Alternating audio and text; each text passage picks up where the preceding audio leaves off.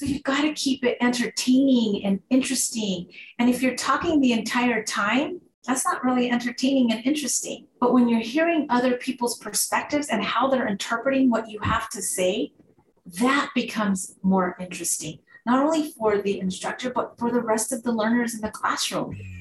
Welcome to Education RX. The education system in the U.S. is sick, and we all need to find ways to heal it. I'm Holly Bronson. I'm Shannon Donaway.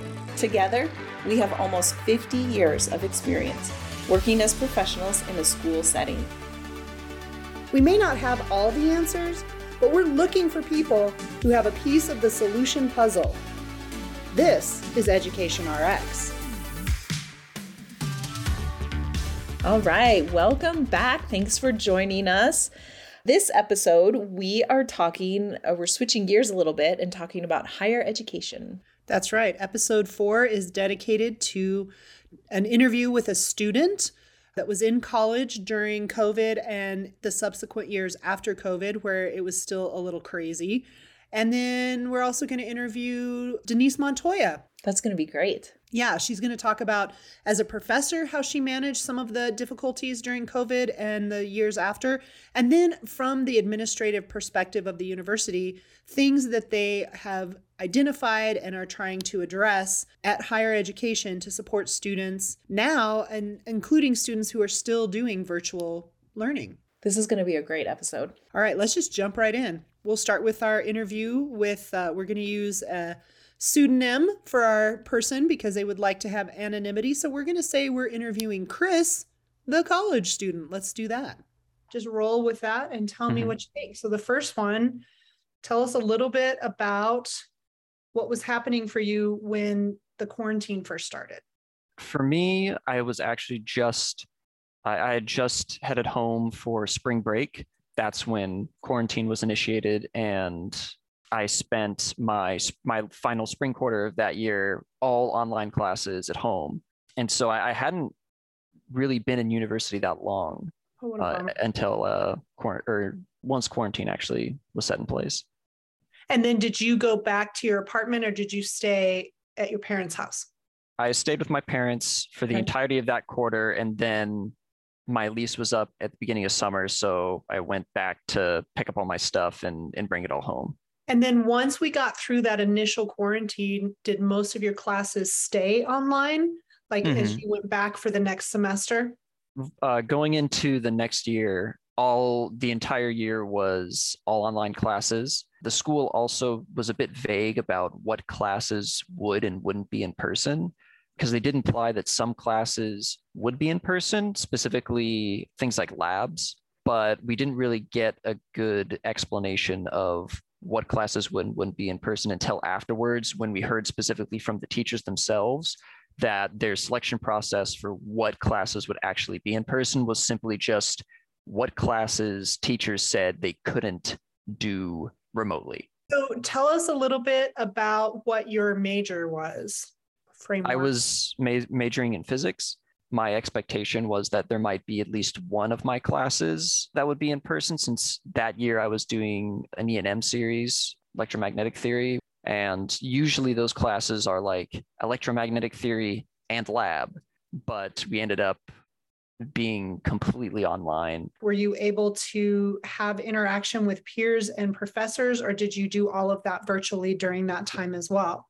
It ended up being completely online. They shut down the campus. You couldn't use the library.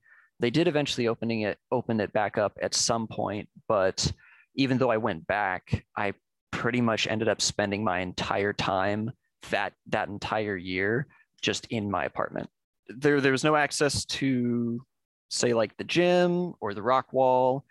So my only means of being active were just going outside, and there wasn't really any easy access to trails and stuff unless I wanted to drive out half an hour to go walking on trails and whatnot. So a majority of my time was just spent in my room, on my computer, workspace, entertainment, socialization, all my friends at their own universities all around the US or back in my hometown. I could only get in contact with them online.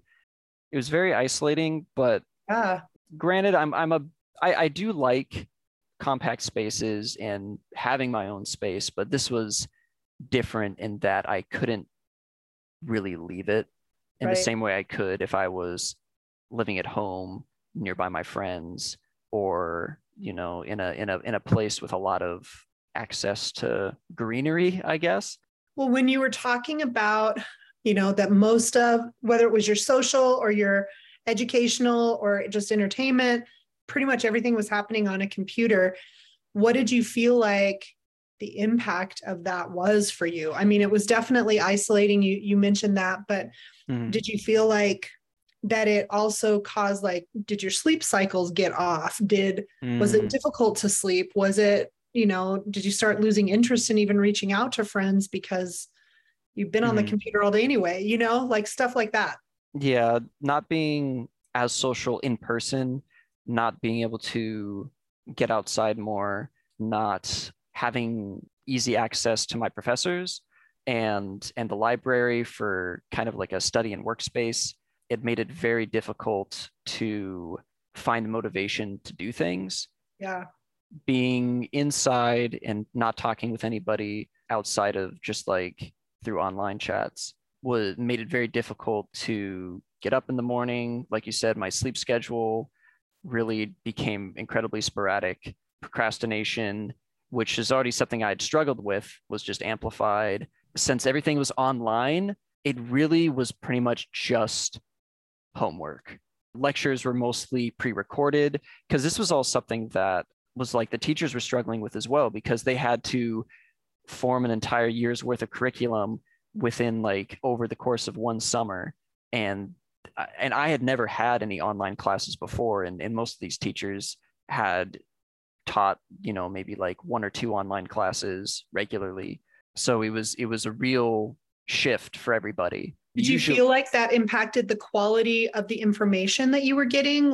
Oh, for sure. Yeah, because I would think when you're in a class, like you can ask those questions, or it's so much more interactive and kind of keeps your attention and focus better, Yeah, because being able to ask questions in class and visual demonstrations when you need them, because most lectures are pre-recorded. So if you want to ask questions, you have to set up a Zoom meeting with a professor. And in my case, I didn't have access to a camera, so I couldn't just walk into their office, slap down a problem and say, hey, point to it and say, this is what I'm struggling with, can you help me?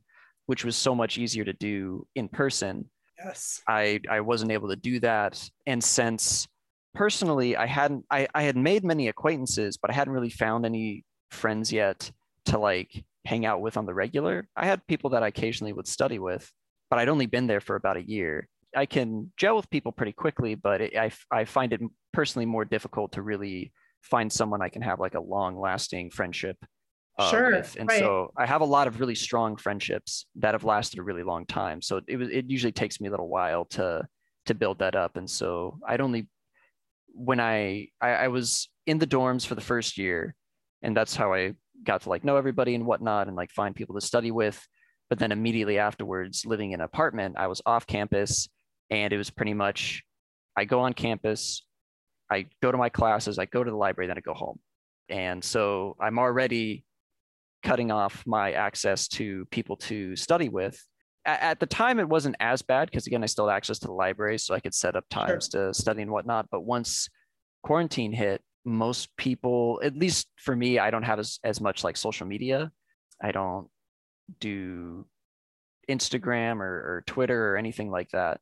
And so most of my interaction with people, I have to like meet them in class, organize a time, and that's how we meet. And so now everybody is meeting online or sending notes online, and I don't have that same kind of connection as everybody else. And so now I was pretty much on my own. It was much harder to get access to or like ask questions from my teachers, to find people to like review work with. I had to get through everything on my own mostly, which is another thing that made it more difficult. And on top of the environment of just being in my room all day, and just kind of the COVID it was just more fuel added to an existing forest fire, right? Of social and political problems, and it just made it even more stressful to look to the future and think what's going to happen, and just seeing, crisis after crisis back to back. It was really crushing, and it made it very difficult to stay motivated, to sleep, to get work done, to find the energy to do basic tasks on top of my own mental health struggles and dealing with things like ADHD and whatnot. No, definitely. Do you feel like in all of that, because you are so not alone, there are so many people nationwide and not even outside of our country that had to go through this. But I think there are a lot of people in your generation that are kind of moving away from social media, mm-hmm. of using things like Twitter and Instagram, Facebook and stuff like that. And I think for a lot of people, I mean, I just was getting a ton of feedback from students I worked with, high school level and just post high school, struggling with that feeling of isolation, like you were talking about, and just being unmotivated, feeling like, what am I working toward? Like, what is my future really going to be in the middle of all of this insanity? Because mm-hmm. it's COVID, and then we had, some violence and just big things blowing up everywhere. And I think a lot of people got very discouraged and felt like a level of hopelessness, not like, everything's going to end tomorrow, but just like, is this how it's going to be? This is not a world that is exciting to me or motivating to me to move forward in. And I think you expressed that really well with mm-hmm. what you were saying, but I think you're not alone in that. Like, I heard a lot of that from people. For sure. And another thing too is coming from a place of privilege, understanding and realizing that this is a reality that people have been experiencing for generations prior to me even existing. And mm-hmm. now that people are becoming more aware of that, it makes it very difficult to find a way to at least contribute something when you're already dealing with your own personal struggles. Absolutely. And that on top of itself becomes its own anxiety, where it's like, I want to help, but I feel like I can't help. And that, right. Just adds on to the pile. Have you seen during this time, like in your age group, any kind of new, agencies or groups or movements to do things to maybe support people?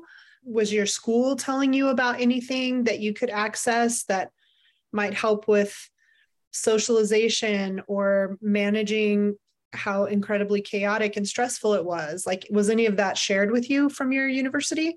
My university did have, they send out links for, say, mental health on campus, like mental health officials, and they tried to organize online community events. Oh, okay. And at least for the community events, I wasn't super interested in those, since they were fairly bare bones. They'd do like a trivia night or something, and that just wasn't super my interest. And I ended up avoiding the on-campus counselors they had, because I had a couple of friends. They didn't really get anything out of them. They weren't really helpful. And that was the general consensus that I was hearing on campus about the kind of mental health resources that they had. And for those that found that useful, great to them. And again, that's another stress that ended up adding on to that, is the anxiety about reaching out. And then it's like, well, they had the resources there, why didn't you access them? And it's like, I was too anxious to, which is kind of a self-fulfilling prophecy? I can't help my anxiety. Well, I think it's just a reality. I can't help my anxiety without getting past my anxiety. Right.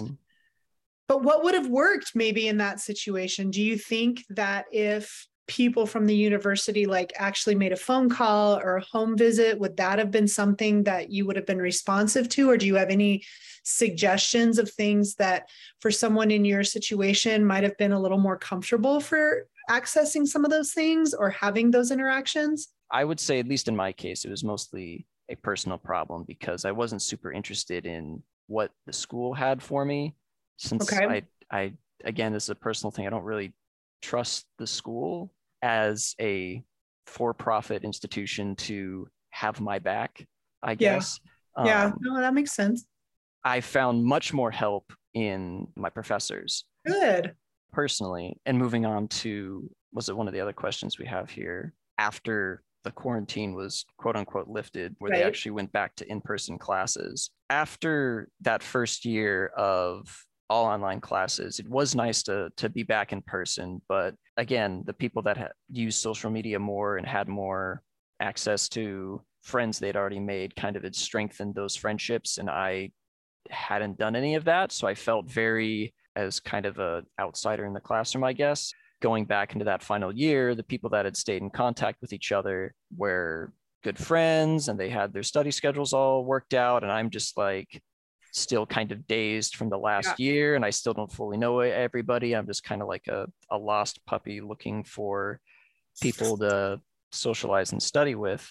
And so there was already kind of an anxiety in class trying to communicate with people, and just already like more anxious and on edge than when I was in my first year. It just made it even more difficult. I wasn't able to handle the same amount of classwork, and that in and of itself was already embarrassing. I felt like I wasn't good enough for my degree because I'm surrounded by, a handful of those kind of overachievers that are, 5 classes in a sport, in a club, that kind of stuff, on top of like, managing their social lives and 2 jobs. And ultimately, the like people that, really have to struggle that hard in order to make ends meet are victims of a broken system. And just because they can do so much doesn't mean you like, oh man, it would be so much better if I had their life. That's not always the case. True. But still, I have that. And so many people, especially in the US and whatnot, really do have that mindset of productivity is like how they define themselves. And if you're not productive and, constantly working or grinding towards something, then you're not good enough. And I'm here struggling to just barely get by with 2 classes and living off mommy and daddy, not even employed. And I feel bad about that.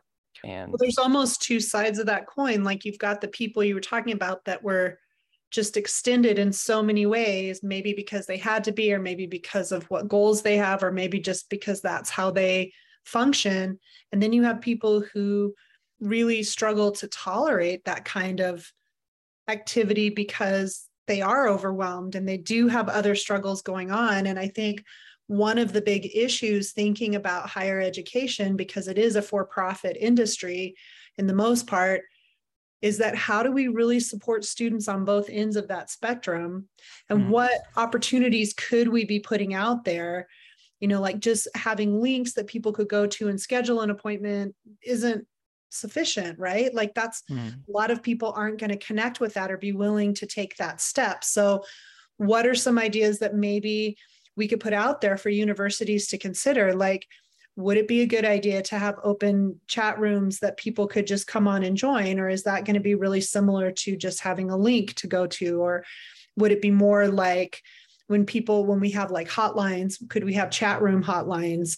Would that be effective? Or is the phone actually still better, or a place you could walk into same day and connect with somebody there? Or even having groups that meet, like now that COVID's over, what are some things that we could be doing, thinking not just how to manage everything that happened for so many students during COVID, but moving forward, how do we make it better? At least in my own personal case, I'm very privileged to have access to people, resources, and people that can help me. But in the case of like financial aid and whatnot, and people that don't have the same kind of privileges that I do, big push for student debt forgiveness and in making higher education free. That's the main push that I know I'm very much not alone in promoting. No, actually, I was thinking as you were talking, man, I mean, just taking away the financial burden would be so huge for so many people, not just right out of high school people, but even adults who needed to go back in order to get to a place they were making an income that could support their families, or having free education could be insanely helpful in this nation. Exactly. And that's tied to a whole host of other social and political problems that require a lot of attention.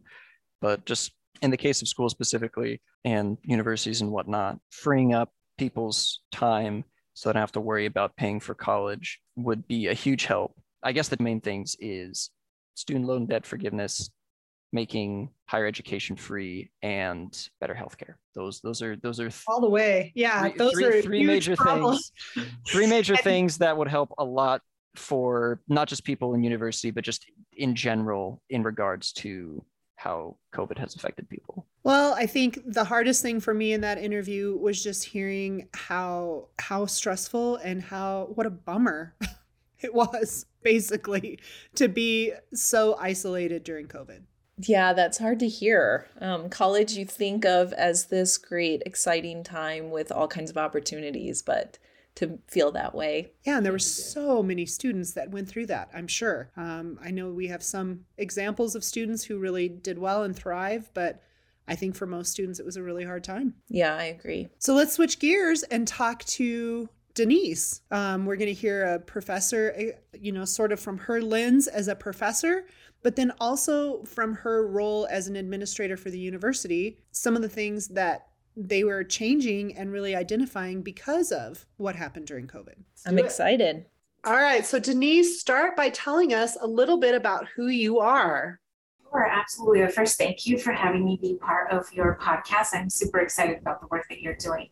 My name is Dr. Denise Montoya. I grew up in Santa Fe, New Mexico, and I actually dropped out of high school at the age of 17. I went to my second week of my junior year, and I decided, or actually my mother pressured me into starting college immediately, and I did so. I finished up my first year of college when my friends were graduating from high school. I then achieved my associates, my bachelor's, 2 masters, and my PhD. And the only reason that I say that is because I've seen how education has transformed my own life and the opportunities that it's brought to me. I'm currently a faculty member and the Associate Vice President for Finance, Administration, and Government Relations with a small comprehensive university in rural New Mexico, Highlands University.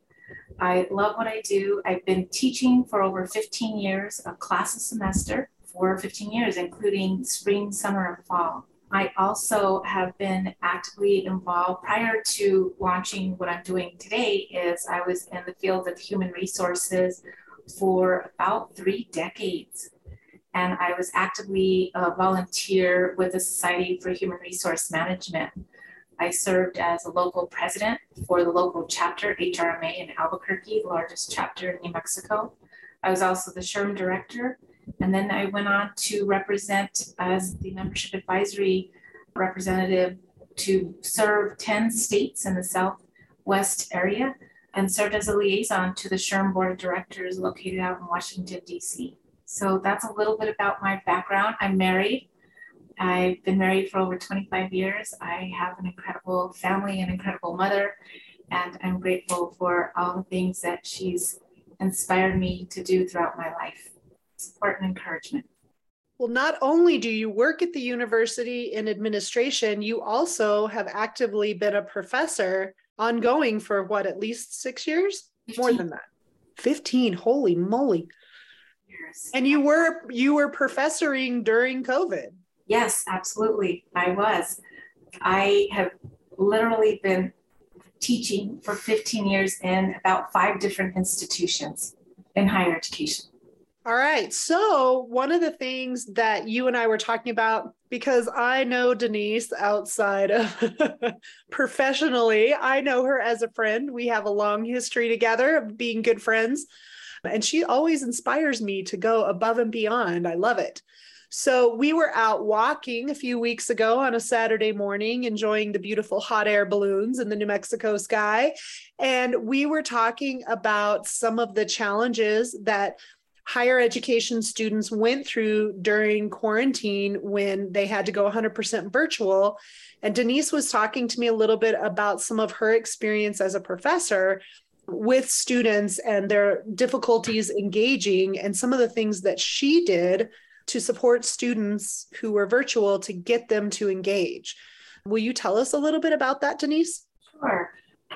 I remember the day that we were told to stay home and go completely online as an institution. So immediately people rallied together to offer support, additional training, to learn how to teach online, and most importantly, learn how to do it effectively with the tools that we have. Before that, I think online teaching, I know online teaching is nothing new. It's just something that has grown and enhanced. If you asked me to do online teaching 15 years ago, actually, I was asked to do online teaching, I said no. I said, I want to engage. I want to know my students. I want to know who they are. I want to know where they're going, what their life ambitions are. But that's changed so much with technology. Now the tools that they have available are phenomenal to be able to successfully teach online. It was hard. It was a tough transition. Prior to COVID, I was teaching half online and half in the classroom. So I could have a Zoom and then my students actually in person in the classroom at the same time. That's an interesting concept. It's doable, but definitely a challenge. When we went completely online, yes, students were maybe not as motivated, but I tried to find ways to help them get motivated. So some of the things that I would do, and I still do, is require them to be on camera. I want to know their personalities. I want to know what they're up to. And what I often tell them is if you were in the classroom, you wouldn't be cooking, writing cards, texting. You wouldn't do, I would be able to see you doing that. So it's no different being online. I want you fully engaged. But I also find opportunities to ask them about their own experiences and encourage them to share that and remind them that I'm just as much of a learner as they are. And this is really a learning environment. So what you have to say matters, what you're thinking matters, and sharing your experiences really matters, not just to me, but to your other peer students as well. I really like that you were getting students to kind of mentally wrap their brain around, even though we're on a computer screen, we're going to act like students. We're going to do the things that students and professors do. We're going to have class properly. And I think that was tricky. I think especially in K-12 education, that was really, really hard for a lot of students.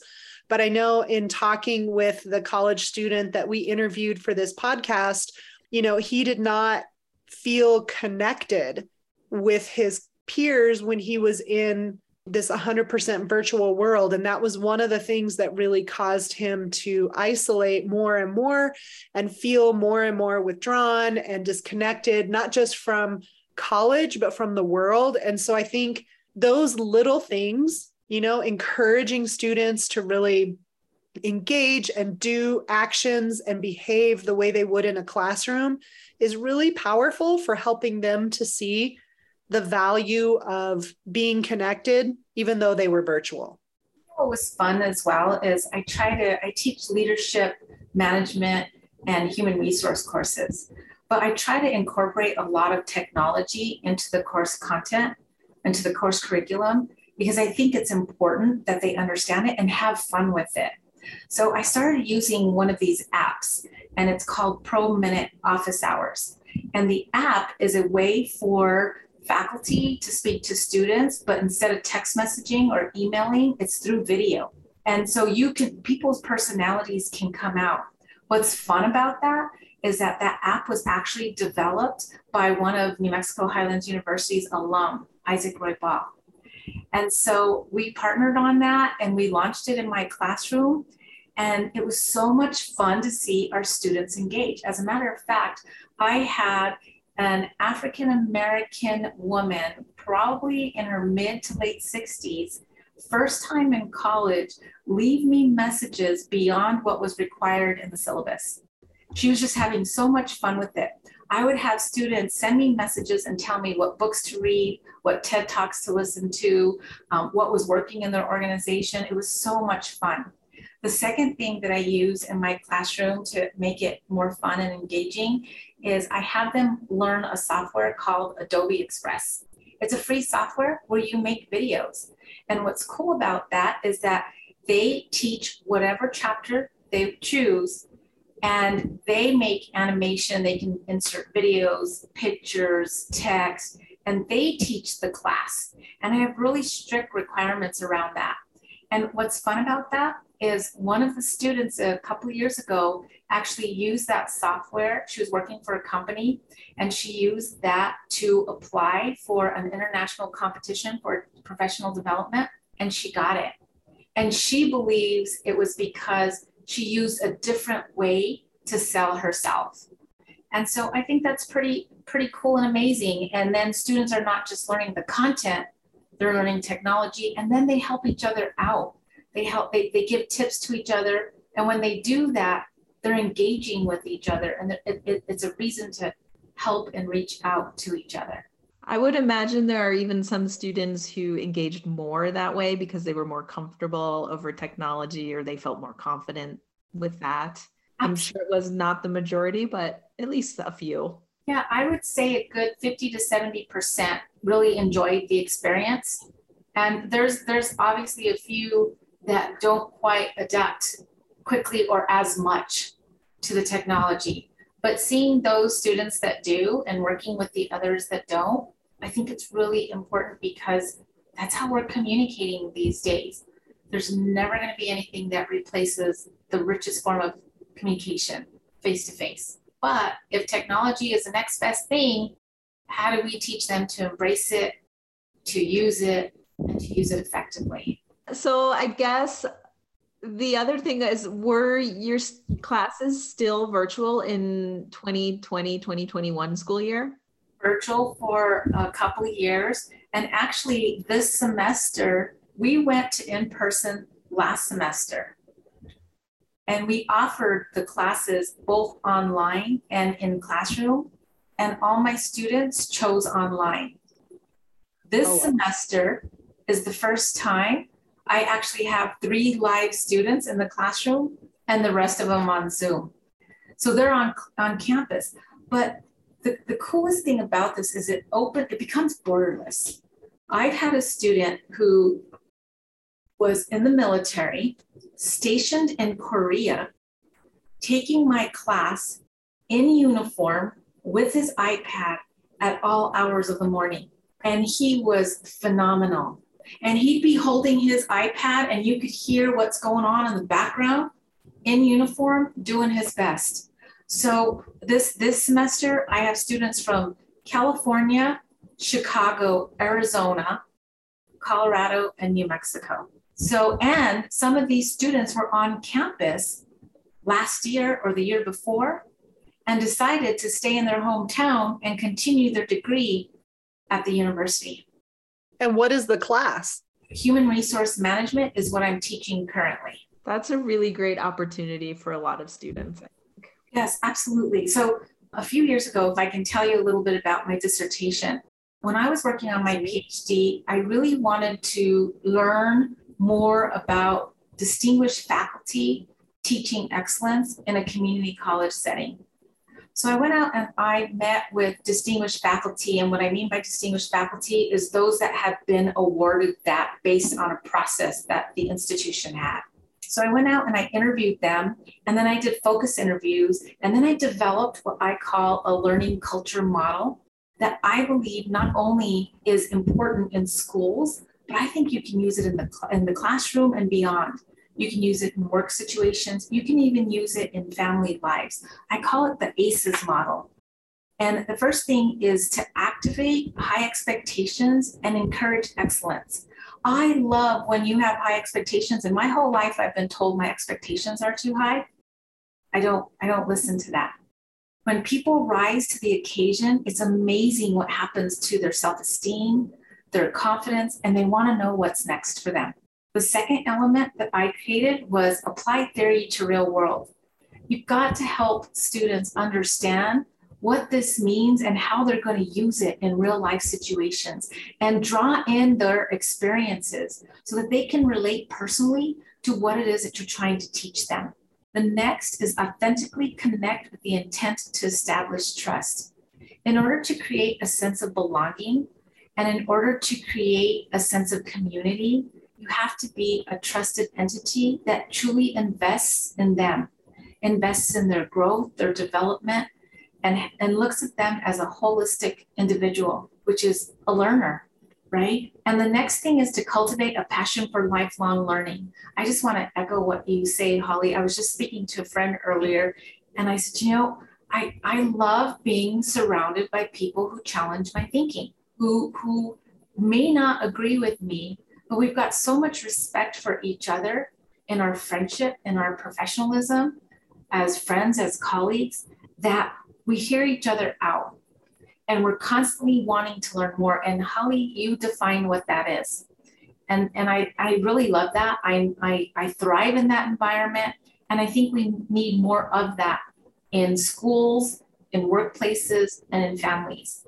Denise, before you go to the next piece, really quick, what you're talking about, I think, and we'll circle back around after you finish your AACES, because this is something every teacher, no matter what grade you're in, every employer, everybody who has to work with people need to hear about the AACES, because I think you are so right on. But that comment you just made about surrounding yourself with people who have varying opinions and ideas and how healthy that can be, that's something we need to circle back around and talk about, because I think during COVID, one of the social issues that came up, particularly for students, is feeling like other people's opinions, if they were different from yours, that should be a reason to segregate away from them. And that is not what we need to be teaching. Well, and I can go on and on about that topic. So please, let's circle back. Yeah. I think that the world is becoming so complicated, and the solutions that we have to the problems today aren't working. So we've got to create new solutions.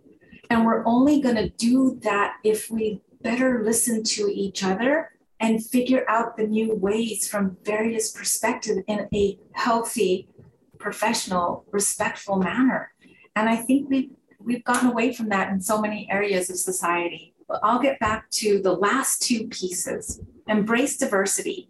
Creating that, and this is really what we're talking about as well, is creating that psychologically safe place where people are able to take risks and people are able to be themselves. And instead of dinging them for taking a risk and failing, is figuring out what you're supposed to learn from that and move on. I think a lot of organizations are no longer in existence for one reason: they stopped learning, and they stopped learning together. And the last piece is my favorite piece, they're all my favorite pieces, is to strengthen student confidence in their ability to learn. So not just confidence, but the confidence that they can learn. There's so many resources out there. If you don't know, I always say, then ask.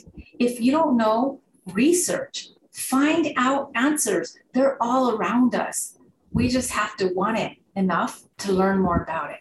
I think that your enthusiasm, I'm banking on your enthusiasm being contagious, because I think going through COVID and just the strain on everyone worldwide has kind of dampened our enthusiasm for learning and for kind of going above and beyond. And I think there are a lot of teachers who ended up just feeling exhausted and underappreciated, or like that they couldn't succeed because the way that education was shifting.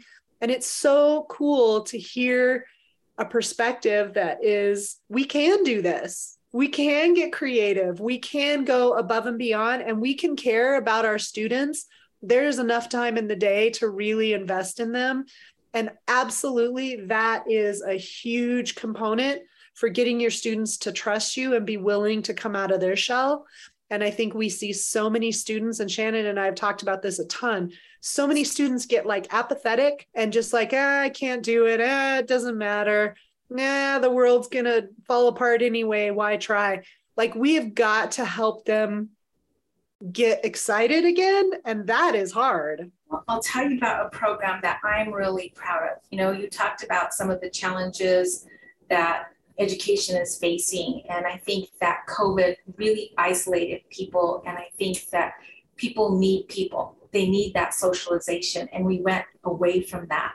And so now we're experiencing a lot of mental health issues, suicide rates going up, anxiety, in social settings and other settings, loneliness, depression, you name it. Yep. I'll tell you about a program that I'm really proud of.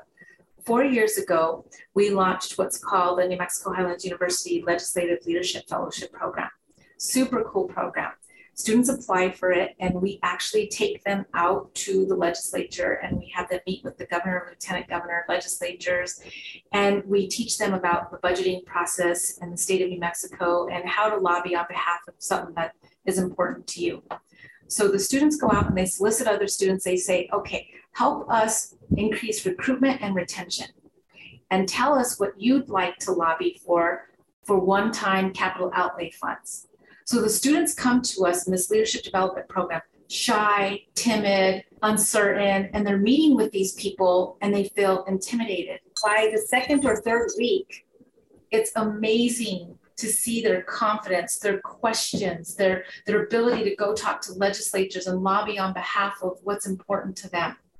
And then the best thing is, for the last 4 years, they've been successful. The first year, they were able to get monies for Wi-Fi, improved Wi-Fi. The second year, they were able to get gym equipment and gaming devices.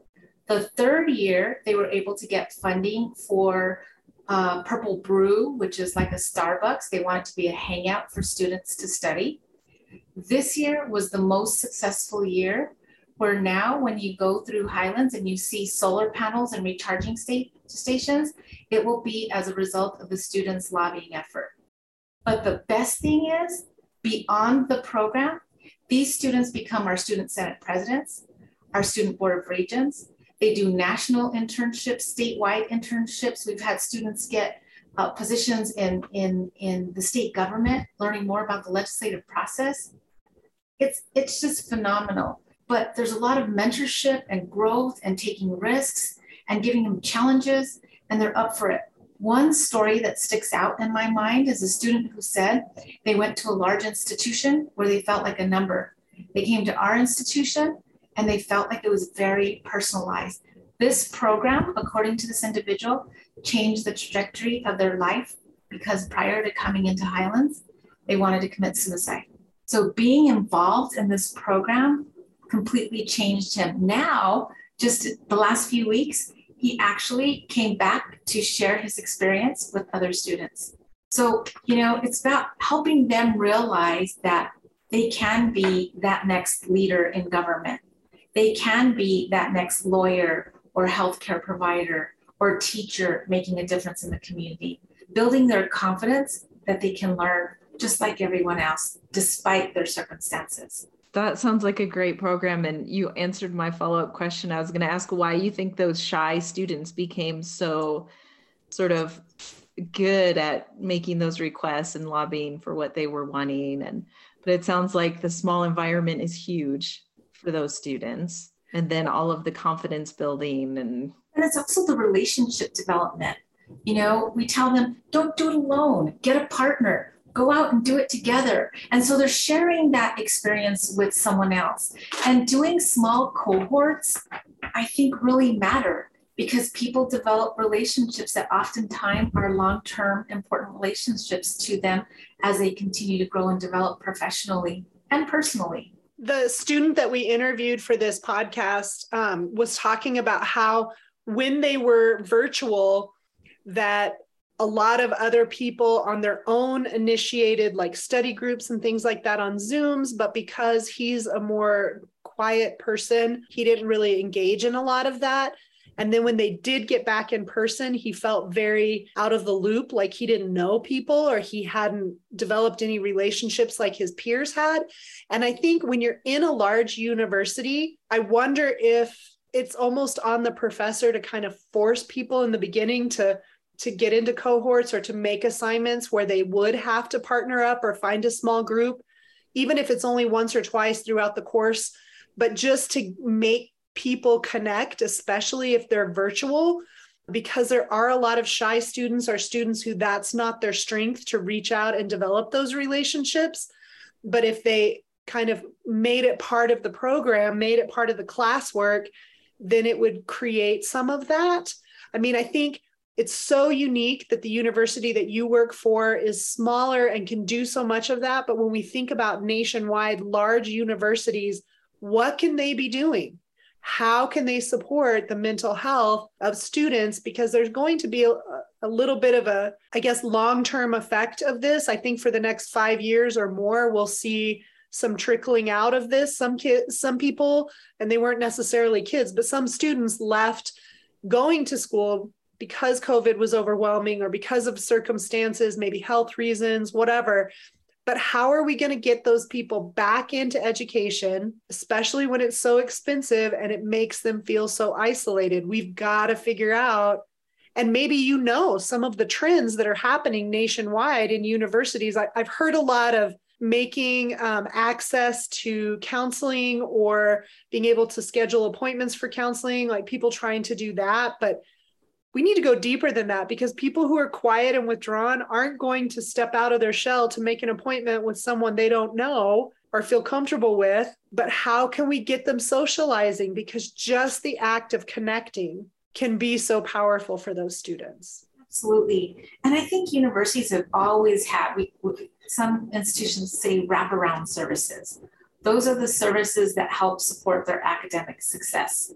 And I think a lot of universities and colleges already had that in place. They're just amplifying it and putting more resources into it. So for example, we have HU Cares, we have counseling services, we have food pantry access, because I believe that a lot of students are also experiencing food insecurities, shelter insecurities. We have professional dress attire.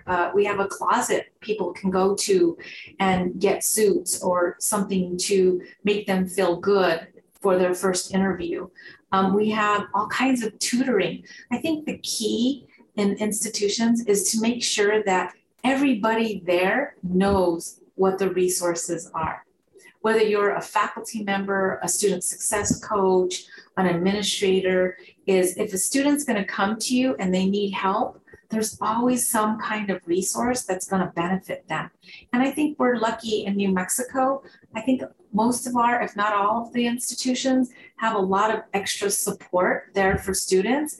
It's just making sure that they're aware of what's available to them. So the more people that know what's available to them, who can get to the students as quickly as possible to help them, I think that's really important. Some institutions also have what's called, it's like an at-risk software to identify. They have at-risk factors that will identify through the use of technology when a student could potentially be at risk. And so oftentimes a student will be called quickly to offer suggestions on how they could get support based on what they share with the individual who reaches out to them.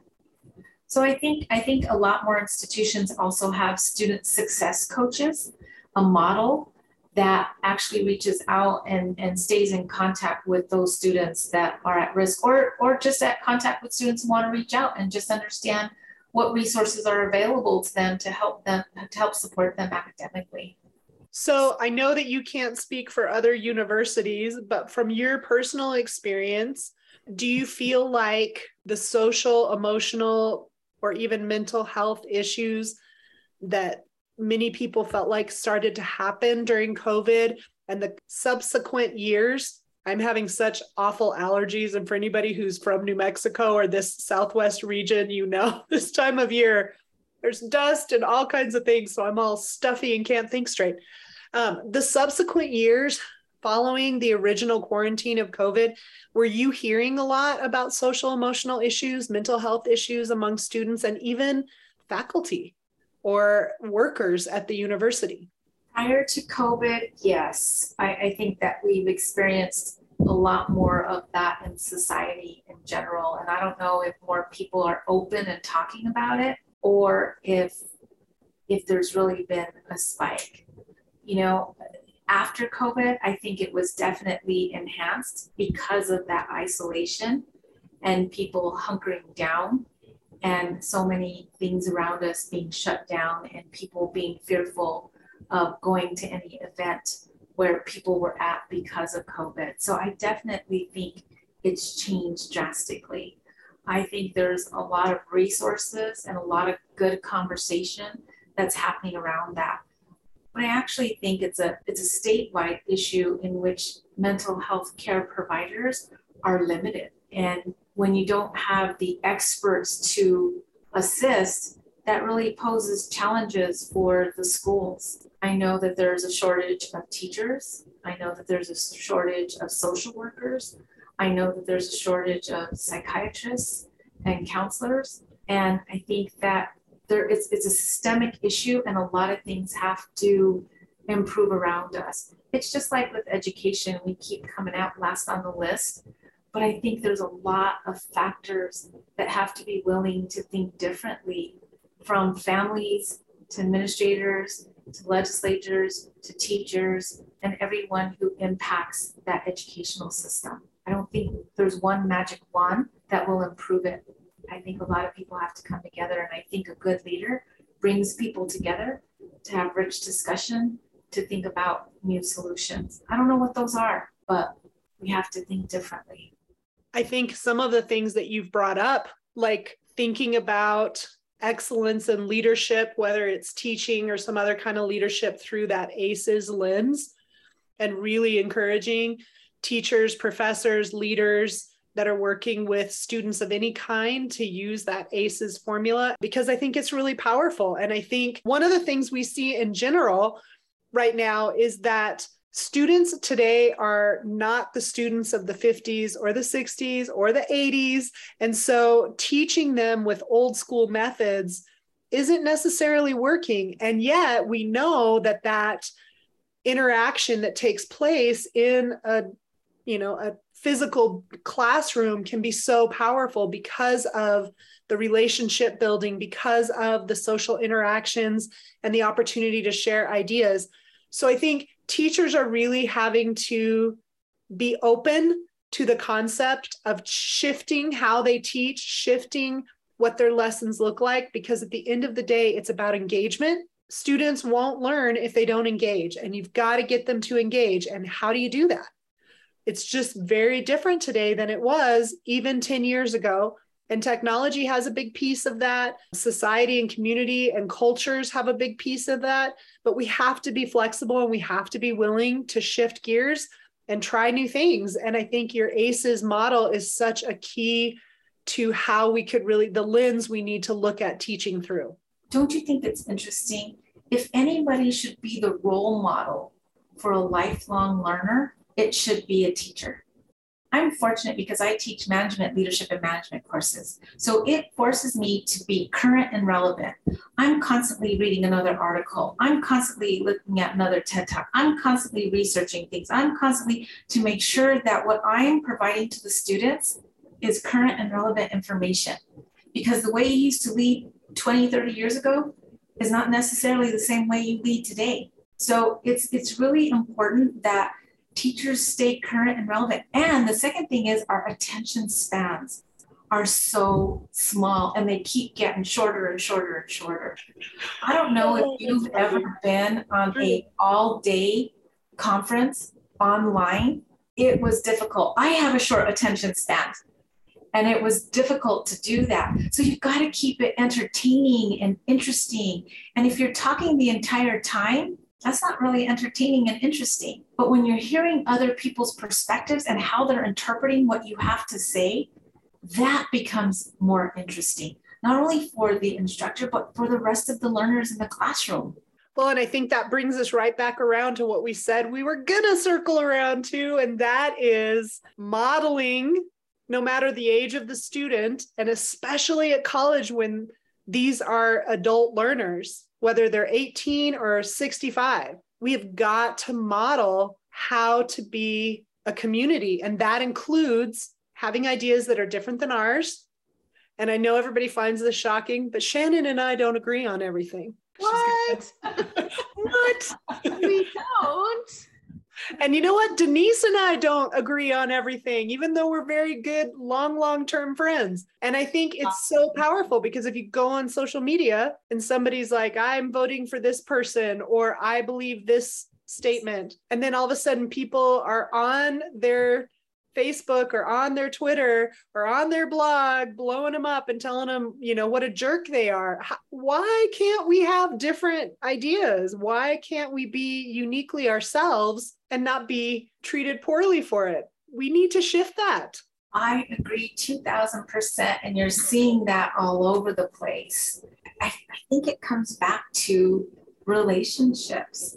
It's being able, the reason that you and I have such a good relationship is because we respect the qualities that we bring to the table, and the perspectives enlighten us to think differently. It doesn't mean we're going to change. It doesn't mean we're going to change our minds, but we're taking in that information and digesting it and trying to understand what it means to you, why it means that to you, and how that relates to what I think or what I believe. So, and stop personalizing these things, Amen. When people disagree, like they're going after people personally, like separate that. Let's stick to what we're talking about and let's dissect it together with good intention to make it better. One of the things that I have students do in the classroom is give each other feedback. And I say two things. It's so easy to give each other feedback that's positive. That's a piece of cake. But if you're giving feedback with good intention to see that individual grow and develop and just get better, they receive that feedback very differently instead of defensively. So if you can establish those kinds of environments where people can be free to speak up and say what they think without being judged, staying focused on what the issue is at hand, I think we could create a much better world than we're in today. And a lot of people say, oh, that's optimistic. That's not realistic. I disagree. I think it's very possible. We just have to be very intentional about it. And I think that's been a common theme through all of our interviews, that no matter what age or grade you're teaching or focusing on, like building those relationships have been sort of a common focus and needs to be. Absolutely. And through those relationships, you feel a sense of belonging and connection. And I think people need that more than ever coming out of COVID. And I think even when we're discussing the state of education now and where it should go, I got to be honest, I don't have the answers. Maybe I have a small piece of the puzzle. Maybe I have an idea. But for the most part, I don't have the answers. Our goal in this podcast is to hear what other people are thinking and to start conversations. And these can be difficult conversations and they can be happy conversations, but we need to have real conversations about what's working, what's not working, how we can shift. And I think the number one thing we're actually getting out of this first season is that one of the main shifts has to go back to relationship building, community building, and learning how to agree to disagree and listen to ideas that don't match ours and not, like you said, take it personal, not be offended, but be able to listen to that and think, okay, let me think about that. Let me really digest that. Let me think from somebody else's perspective. Who I am is different than who you are, and that shifts how we think. But that's the beauty of the specialness of each of us. We all have something very unique to bring to the table. And it's together with those different ideas that we really build something strong. And I just hope that people can take away from this.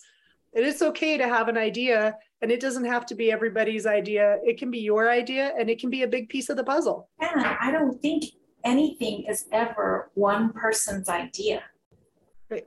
I think greatness comes from an idea that's built upon, that's improved upon, that keeps getting bigger and bolder because multiple minds are trying to figure it out.